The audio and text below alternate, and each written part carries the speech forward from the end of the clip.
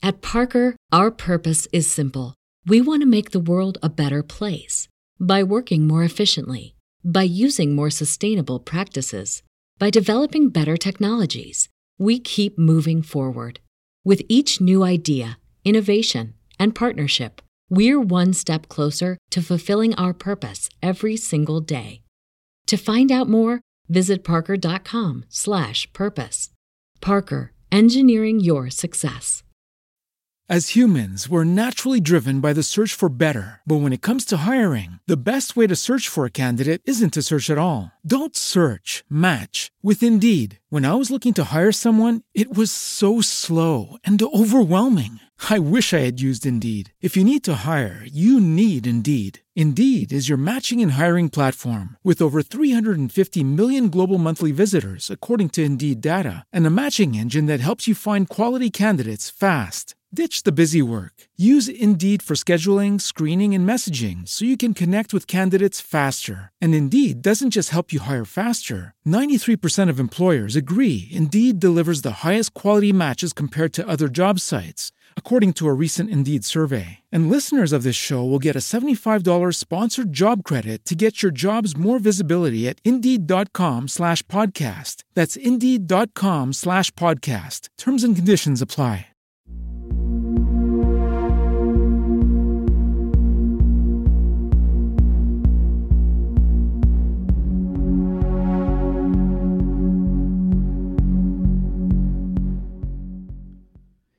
Hello, and welcome to the From the Shadows podcast.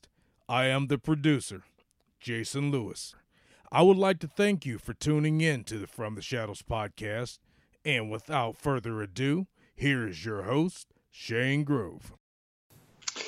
Hey, welcome to this week's edition of the Midweek Howl. Jason, the producer's with me. Yep. What's up, Jason? Hey, now. And the Ozark Howler's joining us, and I've begged him to tell this story. So if nobody likes this story, it's my fault. But I think everybody's going to enjoy this one. Well, you know, it's fresh in my mind right now because the Daytona was a couple weeks ago, Daytona 500. Okay. And the Monday after the Daytona 500, when the Lord reached down and took one of the best drivers ever, Dale Earnhardt. I remember that. Yep. The day afterwards, I was sitting on the highway reading the newspaper, listening to all the tributes on sports radio. And I started hearing this, what we call in law enforcement mutual aid. I was hearing all these mutual aid, the city calling the county calling the city, and then the city calling the state for armed robbery in progress at this Petro truck stop up on the interstate. And it's about 40 or 45 miles from where I'm sitting. Okay. And I had absolutely zero need. And as these dispatchers are having this rookie trooper that I knew to go over there, and I could tell that he was, he's trying to, you just get to know just by listening to radio traffic that, I don't want to say overloaded, but it's just goat rope, turning into goat rope. And if it keeps going, it's going to be a county fair in a minute. But I was depressed because Dale getting killed. I threw my newspaper in the, NASCAR fans don't make the best state troopers. So I threw my newspaper in the back and I started kind of heading that away. And the further I drove, the more the goat rope got big. And I'm about to go I'm on a 2-lane blacktop. I'm down here at the river, 2-lane country road, but I'm about to get on the 4-lane. And I thought, I don't know, maybe it's a tribute to Mr. Earnhardt, but I'm about to kick this big Ford down, and I'm going to run it up about 125. It'll give me an excuse. So I pick up my mic and I tell the dispatch, I'm going to go up there and help in this deal. So they tell this young trooper, that's okay. We got old troopers coming. He's lazy, but he knows everybody. They didn't. That's what they were thinking. That's what they were thinking, but they didn't say it. Okay. So I immediately realized my mistake when I pulled in the truck stop parking lot. Now, anybody that's drove down the interstate and pulled into a Petro truck stop, they're as big as my hometown. Yeah. Yes, they are.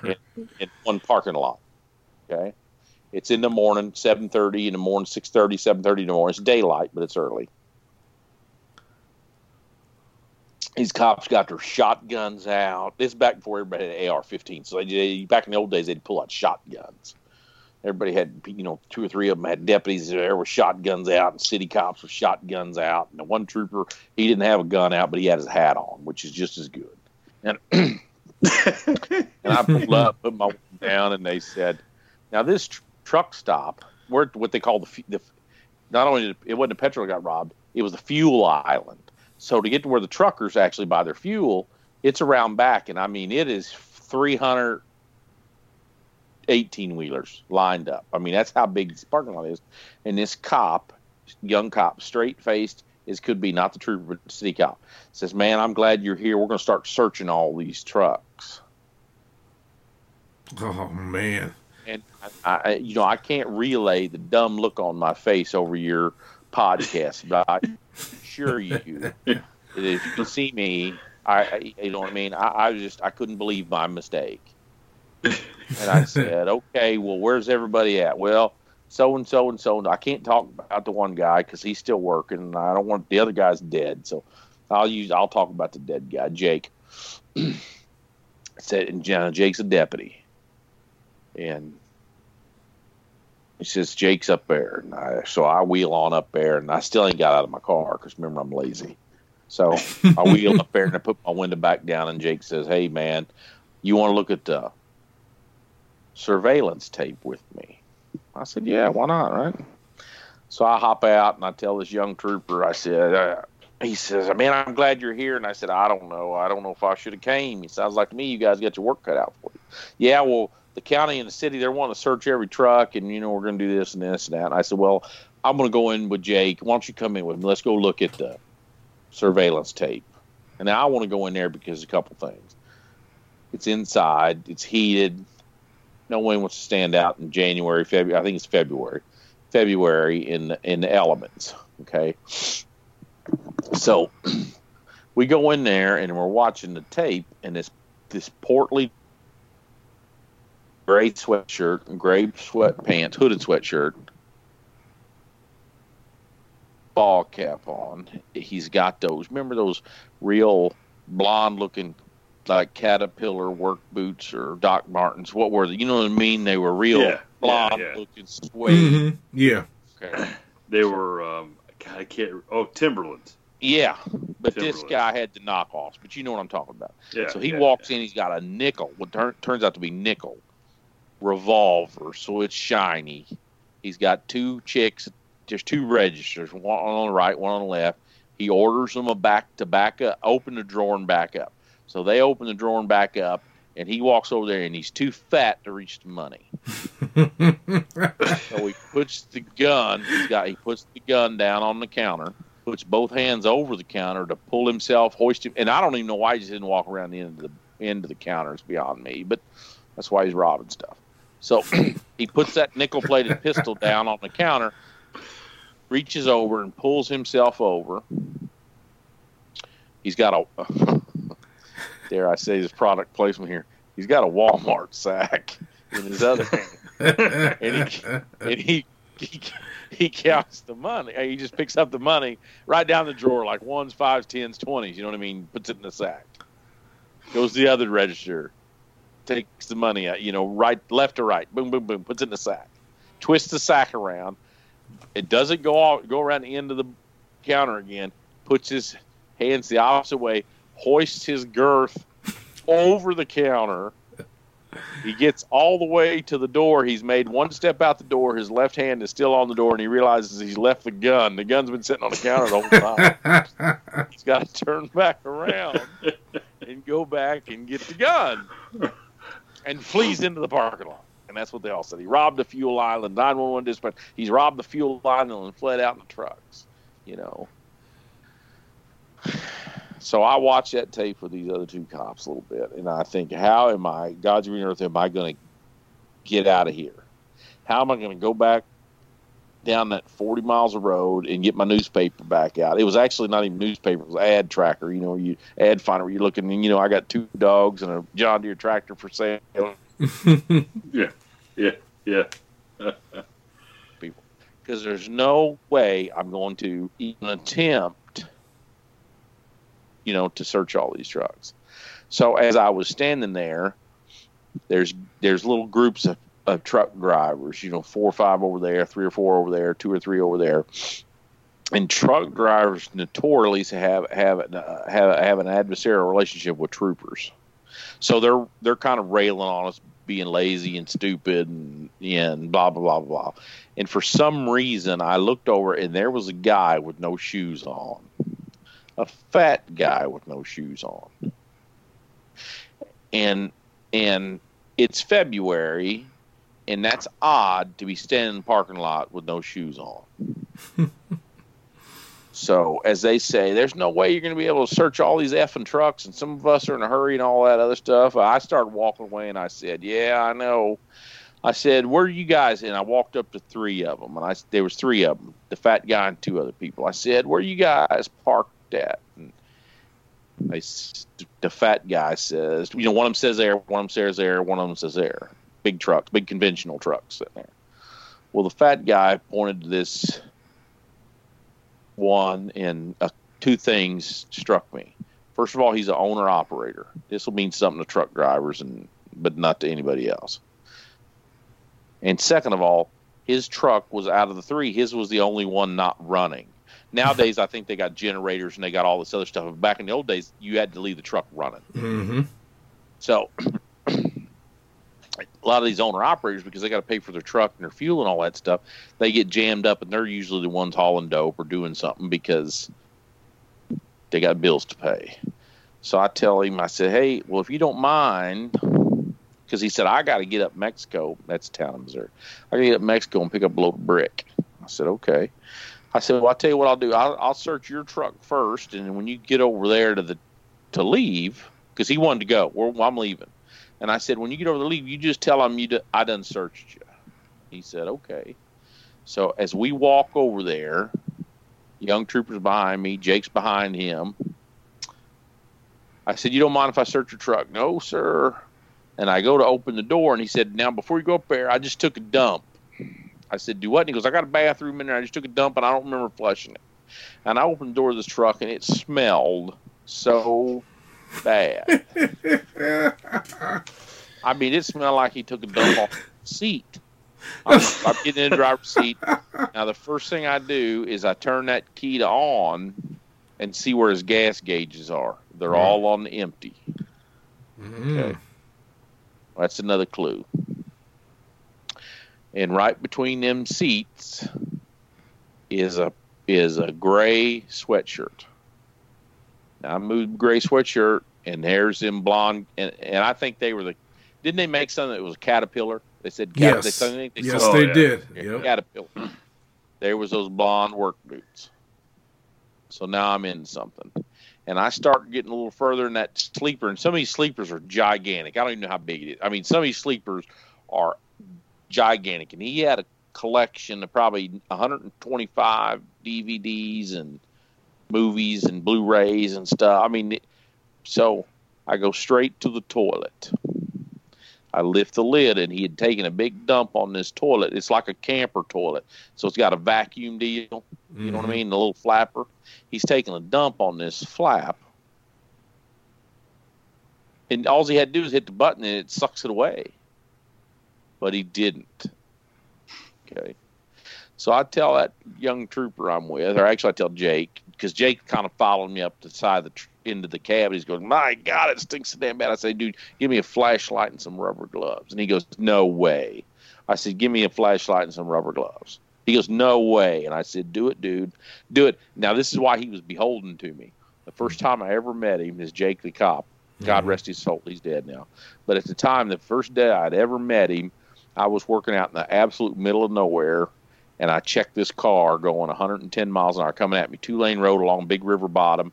There shouldn't have been anybody out there. And there was 2 cars, him and this dude and me. And so I hit the red lights. I actually cut a U-turn in front of him to make sure he could stop, because sometimes they'll run on you. And I get up there, and I don't know him from Adam, but he badges me right out of the gate, which is, you know, he's badging me right out of the gate because he's going 110 miles an hour in a 60, and he's shitting bricks because he's showing off to his buddy who ain't a cop. And I said, okay, well, dude, just be careful or whatever. So from then on, I was golden to him. You know what I mean? I could do no wrong. And I never told anybody the story or anything else.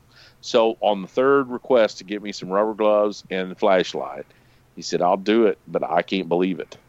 So he brings me, and I could tell by the fat guy was watching him.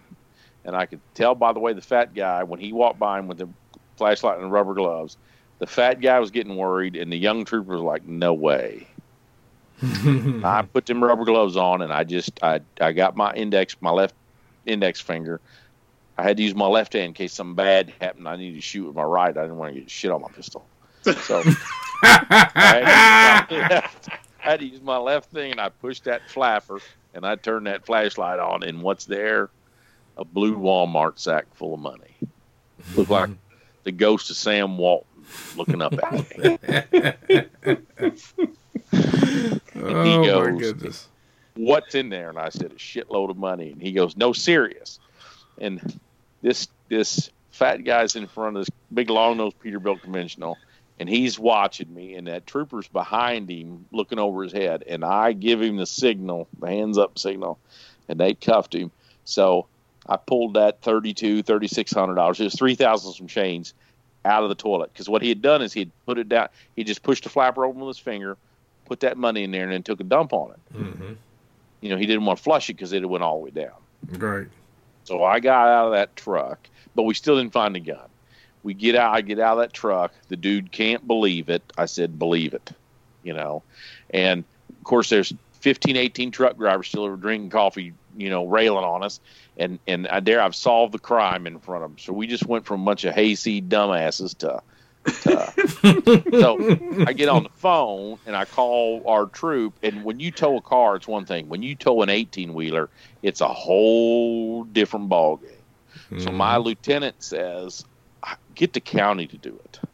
You know, this guy's going to go to court. The county will try to seize the truck. Get the county to do it. The county's going, it's going to cost $500 or $600 to get that thing towed to impound, and we don't want to do it. And as this transpires, the young trooper I was with said, well, you want me to drive it? And I said, you got your CDL? And he said, yeah. I said, well, what'd you do before you got on patrol? He said, well, I was a truck driver in the Marine Corps. And I said, well, buddy, if you...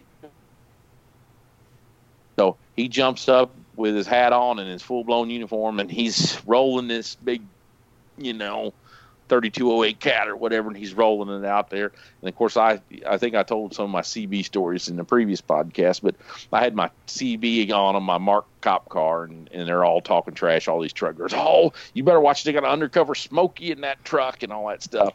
So we take that thing down there, and he backs it in the impound like he was Smokey and the Bandit, like he was Sonny Snow or whoever. I don't know who Jerry Reed played. He was like he was Cletus. Jerry Reed and Smoke.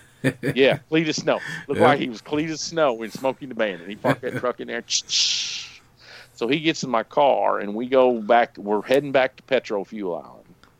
Now, we have saved the day, right? We have got them the $3,800, whatever, however much money it was. It was 3,000 some change. We have recovered the pistol. We've brought the truck to impound. We've saved the state and the county $600 of a tow bill.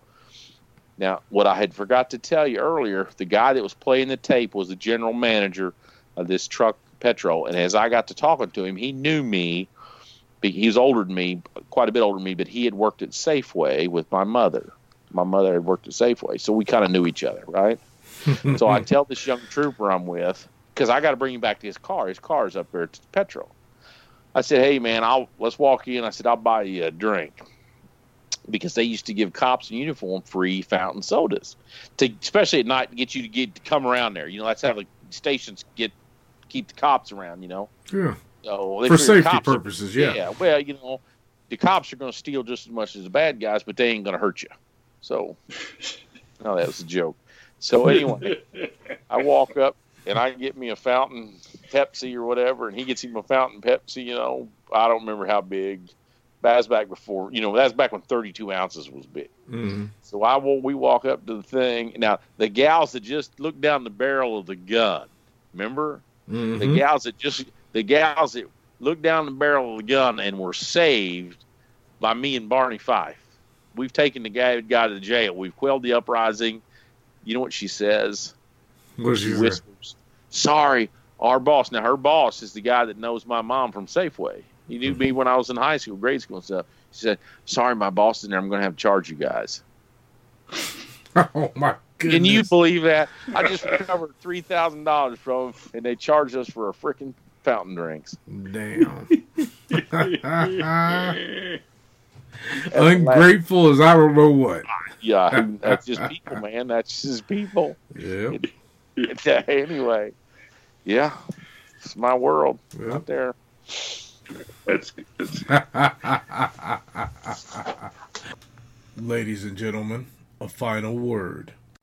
Please visit us on our Facebook page, which is facebook.com/From the Shadows Podcast, and on our Instagram page at instagram.com/From the Shadows Podcast. You can visit our webpage at FromTheShadowsPodcast.GoDaddySites.com, or contribute to our Facebook discussion page called After the Shadows, and tweet us on our Twitter feed at twitter.com/podcast_from. Thank you for joining us, and we look forward to hearing from you all.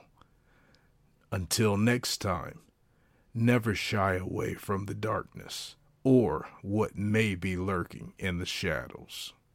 We are out. God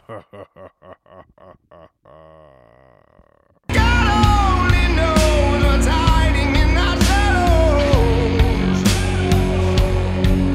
God only knows what's hiding in our shadows.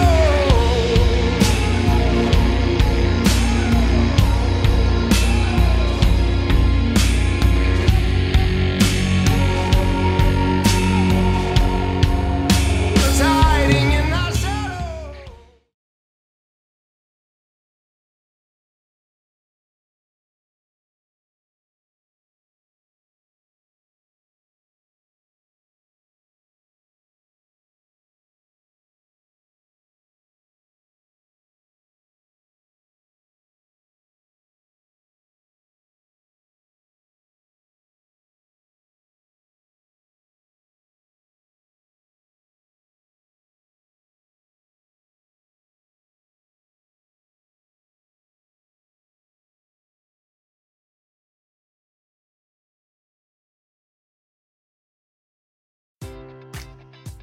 Enjoy all your favorite sports like never before at BetMGM. Sign up using code CHAMPION and receive up to $1,500 back in bonus bets if you don't win your first bet. When you register with BetMGM, you'll get instant access to a variety of parlay selection features, live betting options, and the best daily promotions in the business. And with BetMGM at your fingertips, every play and every game matters more than ever. Remember to use code CHAMPION and receive up to $1,500 back in bonus bets if you don't win your first bet. Place your money line, prop, or parlay bets with the king of sportsbooks today. BetMGM and GameSense remind you to play responsibly. See BetMGM.com for terms. 21 plus only. Virginia only. New customer offer. Subject to eligibility requirements. Rewards are non-withdrawable bonus bets that expire in 7 days. Gambling problem? Call 1-800-GAMBLER. Promotional offer not available in Washington, D.C. At Parker, our purpose is simple. We want to make the world a better place by working more efficiently, by using more sustainable practices, by developing better technologies. We keep moving forward. With each new idea, innovation, and partnership, we're one step closer to fulfilling our purpose every single day. To find out more, visit parker.com/purpose. Parker, engineering your success.